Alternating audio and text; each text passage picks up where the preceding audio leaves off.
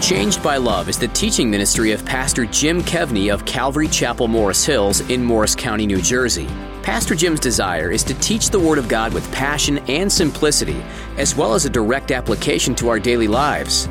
We live in a very divided world. More than likely, the world and our country is more divided than you have ever seen it in your whole life. These divisions can be both scary and unsettling at times as we think about the future. Yet, followers of Jesus Christ can have confidence that the kingdom of God is not divided, and therefore our future is safe and secure. Daniel chapter 4 offers us an interesting contrast between the unstable and prideful kingdom of man and the rock-solid kingdom of God. To learn more, let's join Pastor Jim in part 1 of his message, The New World Won't Last Very Long.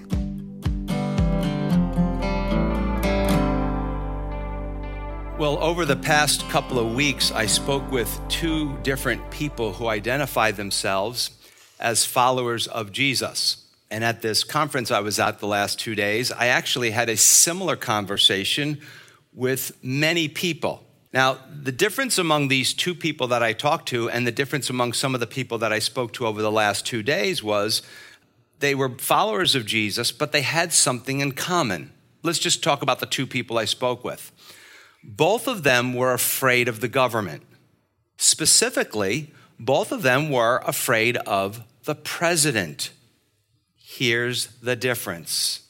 One was afraid of President Trump, and the other was afraid of President Biden. Both followers of Jesus, both afraid of the president, but afraid of different presidents. Doesn't take anybody with much intelligence to understand that our country is politically divided. Our institutions are divided. Our churches are very divided on this.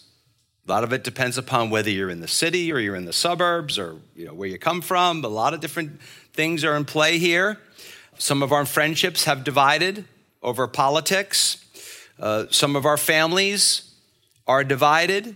But let me assure you of one thing. Heaven is not divided on this issue. Daniel has been in Babylon for about 30 years now. We're doing a verse-by-verse study through the book of Daniel. And after 30 years, perhaps he and some of the people of God who've been there with him that long have given up on getting back home to Jerusalem. Now, the people of God have been exiled from Jerusalem to Babylon due to their unbelief. They are now went from living in what was supposed to be the holy city, but they had allowed other religious views to kind of infect them. And now they're living in a full-on pagan world. No doubt, many of them were suffering, confused, afraid. And for many of them, like it is for many of us right now in our world, it is a time of questioning. A lot of people are wondering, is God with us? Is God still at work? Will we see God work again? And the older I get, I notice with followers of Jesus that as people do get older in the Lord, they're looking less for the power of God. The new believers and the young people, they're looking for the power of God. And the older people, they're more looking for the presence of God, the peace of God. That's why we need both in a church. We need the young people to say, oh, God's got the power. He's going to do it. And we need the older people to say yes, and let's always be mindful of the presence of God. While many people, and I have to say I was one of them for years up until a couple of weeks ago, think that Daniel 4 is really about pride, I've totally changed my view. I think it's more about building confidence in God's people about the sovereignty of God, about the control of God over the world. I believe that each chapter in Daniel has a main theme with several sub-themes, and I think the main theme that God is, and the point God's going to make to us is that he gives kingdoms and governments to whoever he wants. Should we still vote? Yes. Should some of us be more involved in the political process? Probably. Yes. Do we all need to continue to trust God? Oh, yes, indeed. Our series from the book of Daniel is called Living in a New World. Why are we calling it that? Because like Daniel was taken out of his world and into the new world of Babylon, out of Jerusalem all the way down hundreds of miles to Babylon in just a quick change of a moment's notice. Now it's been a long time. This new world that we're living in right now is come upon us very quickly, very quickly. And it's changing and it's changing. You know it's changing quickly when, as I had experienced yesterday, when you're talking to a 23-year-old youth leader and he's like, these kids today. I mean, you know this, we are changing at just warp speed. Things are really going crazy. But today's message is, this new world will not last very long. That is the message. And I pray it comforts you. I pray it unites us in the joy of the sovereignty, the control over the affairs of the world. And remember, God is sovereign over a world and control of a world where much of what happens in the world he is in control of, he hates, which shows you how powerful he is. You know, when everybody seems like they're working against your plan, usually your plan does not come together, but God's plan will come together despite the sin of this world. Last week, in verses 1 through 3, we saw how wicked King Nebuchadnezzar, remember what a wicked guy he's been so far? You know, you don't like what I say, I'll throw you in the fire. You don't like what I say, I'll cut you into pieces. I'll chop your house down. You don't like what I say, I'll conquer your city, I'll cut your eyes out, I'll do whatever I got to take to get my job done or do whatever I want. But this wicked king was looking back at how God changed him. Now he's going to tell us the story. So this week and next week, he's going to tell us the story. So let's pick it up in verse 4. I, Nebuchadnezzar, was at rest, some of your versions say at ease, in my house and flourishing in my palace. Some versions say I was contented in my palace. How many of you would like to be content? That's like the only thing I want in life is to be content. The rest of the stuff is fine. Another version says he was prospering in his palace. Then in verse 5, his mood changes like that. I saw a dream which made me afraid, and the thoughts on my bed and the visions in my head troubled me. Another version says it alarmed me or it terrified me. So what's going on? Life was really good for the king. After all these years of fighting, the empire is kind of calm. There's no war. The economy is good. You know, it's time to, just to sit out by the pool or sit out on the porch or something like that with a nice cool drink and be like, wow, man, things are really going good. Things are really going good. And so he's there, and perhaps there's some symbolism here. He's at rest in my house, he says. You know, things were good at home.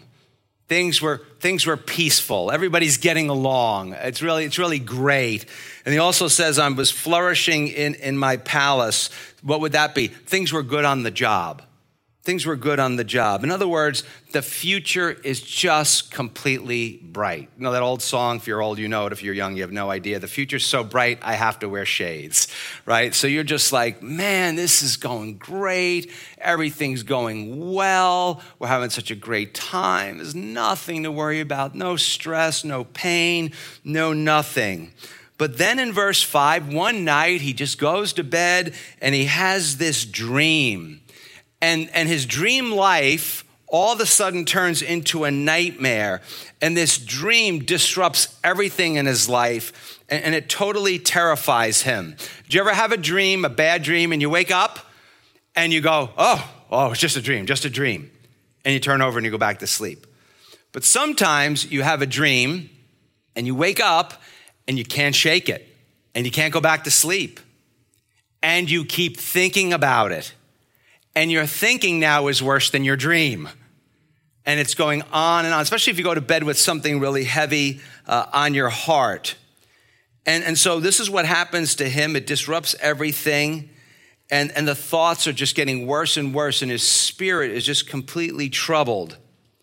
That's life this side of heaven. Life can be going so incredibly well for you. And then all of a sudden, like that, it turns on a dime. A phone call, a visit to the doctor, an email, a conversation with someone, a car accident. So many different things can happen, and your peace can be so amazingly shattered in a moment. It doesn't take much. Verse 6 said, after going through this the next day, or maybe even in the middle of the night, who knows with this guy, therefore I had issued a decree. You know, every time Nebuchadnezzar something goes on, he issues a decree. Everybody run to me. I issued a decree to bring in all the wise men of Babylon before me, that they might make known to me the interpretation of the dream.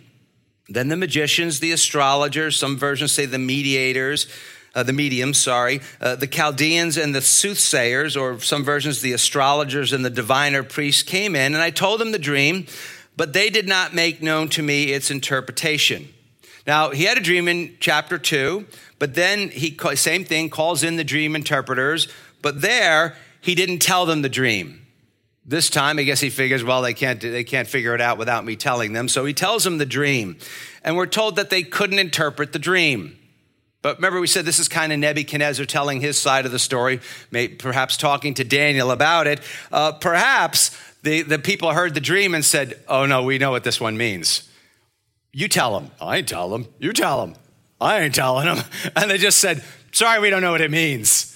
Because they're afraid that who knows what this guy's going to do when he finds out what this dream actually means. So what does he do in verse 8? In verse 8, he brings in the man. He brings in the expert. Now, we wonder why Daniel wasn't there before. Maybe Daniel just slept through the decree. I don't know. Or maybe they had to bring him in from somewhere. It says, verse 8, but at last Daniel came in before me. His name is Belteshazzar. That would be his Babylonian name, according to the name of my God. In him is the spirit of the holy God. And I told the dream before him, saying, Belteshazzar, chief of the musicians. So he's been there for 30 years. He's the chief of all of them. What does that tell us? He's a good employee. Because I know that the spirit of the holy God is in you. Now, some of your versions, if you have a different version, it says holy gods. The H is not capitalized. It's plural with a little g. What does little g mean? That's a punk god. And capital God is the God. Little g is a punk god. Now you know what it's like to be in youth group. And then the punk gods, plural.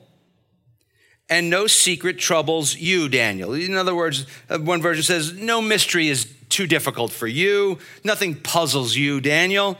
Explain to me the visions of my dream that I have seen and its interpretation. So the king, after not getting anywhere with his guys, brings in the man of God.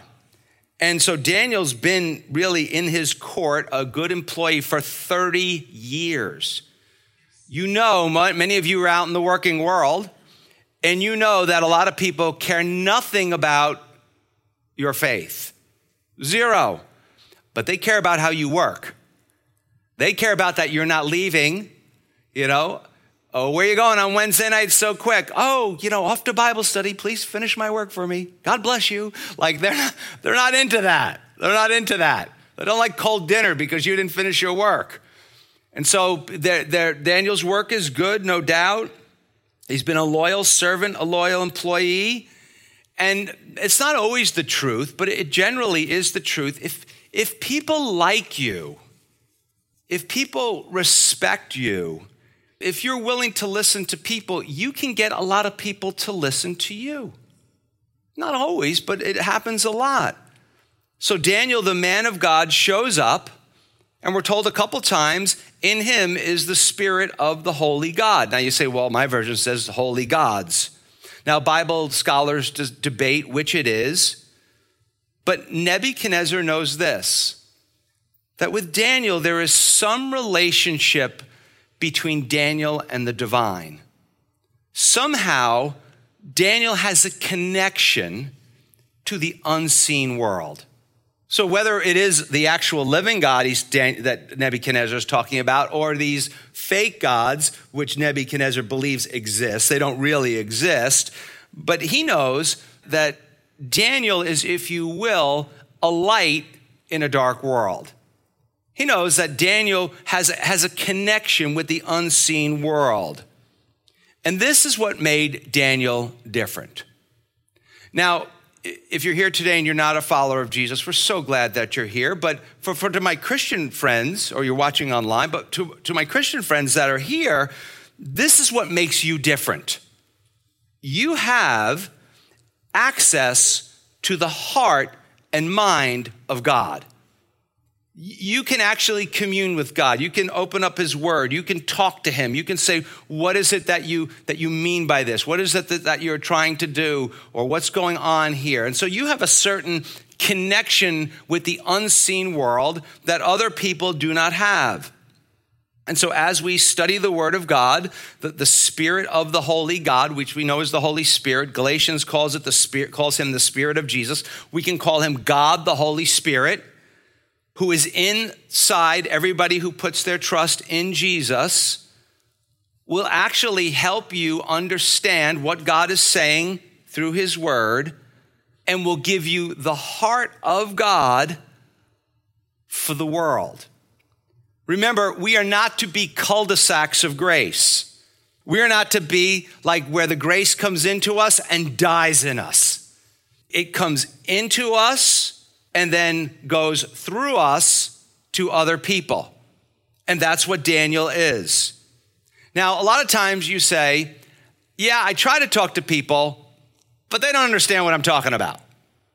They just don't get a clue what I'm talking about. That doesn't mean you don't stop. You don't stop. Faith comes by hearing, and hearing by the word of God.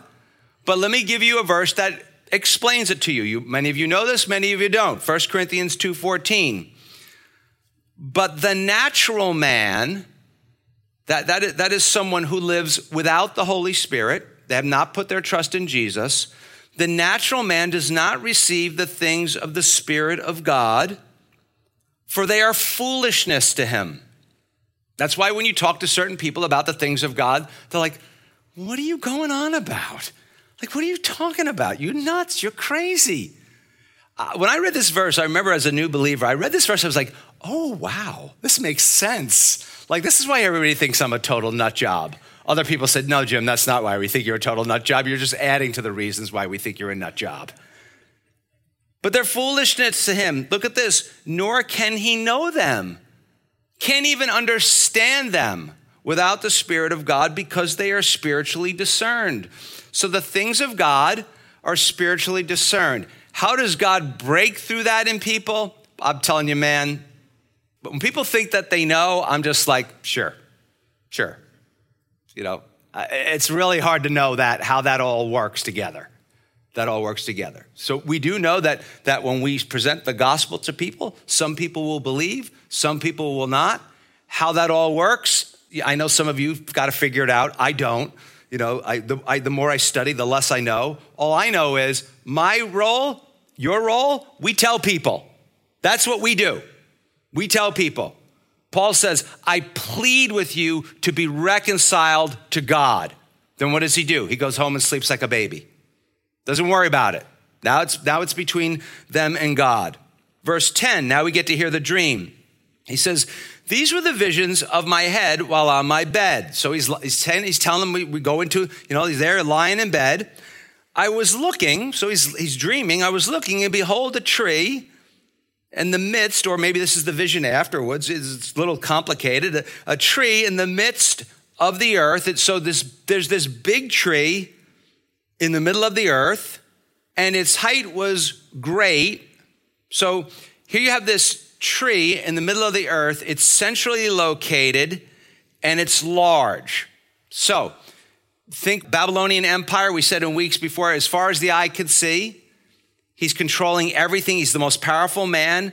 He's controlling everything in the known world. Hint, he's the tree in the middle, or at least originally, maybe we could say the empire is the tree, and it's in the middle of the world. So he is the center of the world. You know anybody who thinks they're the center of the world? Oh, they're such a joy to be around, aren't they? Just really, it's all about me. And, life is bordered on the north, south, east, and west by me. And you're like, this is a joy. So I digress. Verse 11, the tree grew and became strong. Its height reached to the heavens. And we're probably supposed to think of the Tower of Babel from the book of Genesis, symbolic of the pride of man and the defiance of man towards God.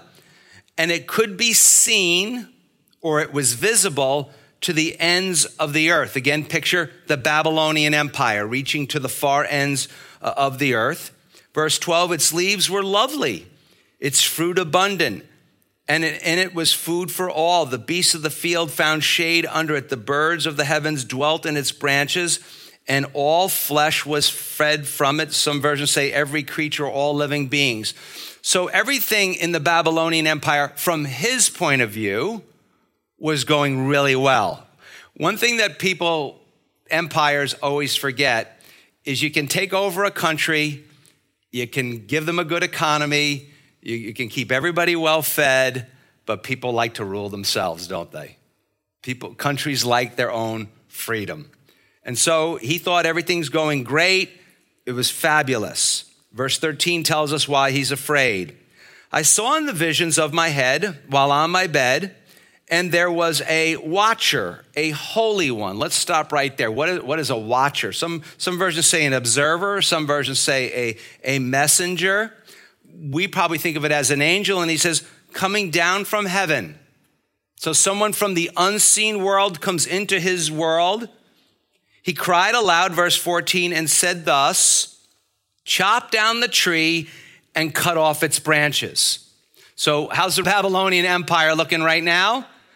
Not too good. Strip off its leaves and scatter its fruit. Let the beasts get out from under it and the birds from its branches. So what's happening? The tree is being judged. The Babylonian Empire is going to be judged, as we'll see as we go further in the book. So Nebuchadnezzar is afraid because he realizes his dream is about him and the Babylonian Empire. And it's going to be chopped down. Why? Well, because heaven has seen this empire has not lived up to the word of God. Now, here's an unusual thing that happens in the Bible.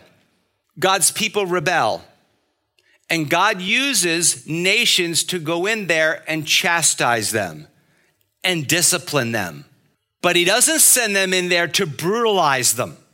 He's like, you're going to go in, you're going to conquer the place, take them captive, I'm going to teach them a lesson, then I'm going to return them to the land. That's the plan that God has. But God's not like, I want you to go in there and brutalize them. But this is what happens a lot of times. So these nations, they go in, they brutalize them. So not only now God's people are in trouble for their sin, so is the brutalizing nation. And so what's happening? Nebuchadnezzar is being warned. He's being warned about a lot of stuff that's going on in the empire. He's being warned about a lot of the stuff that he does. But for now, the tree looks really good. Do you know anybody who they are so far from God, they don't live at all, they're completely dishonest, they don't do anything that they're supposed to do, they are mean, rotten, nasty people, and they seem like everything's going great for them. They seem like they are being blessed beyond measure. Their world is just so wonderful. Everything is great. Looks like they're being blessed. They make lots of promises they can't or won't keep. That's kind of like Nebuchadnezzar. And right now, he is being warned about the way his nation is and about the way he is. Now, let me make a few enemies. To be honest, this scares me about the church in America. I'm very much afraid of what goes on in our church. There's few, if any, prophetic warnings anymore. It's all about how wonderful everything's going to be, how good everything is going to be.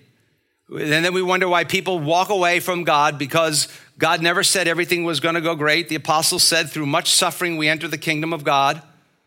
What do you think that means? I think that means through much suffering, we enter the kingdom of God. I don't know. I'm not as smart as some of you, but I figure that's what that means. It means what it says. And then a lot of people they're like, well, I tried it. It didn't work for me. I suffered. I had difficulty. It didn't work. So I'm out of here with this. but that's the message that's out there a lot. There's no prophetic warning. The Bible often is the warning of, here is the warning. You've sinned against God. You need to repent. You need to turn to him. You need to come. But now the message in so many places is just come.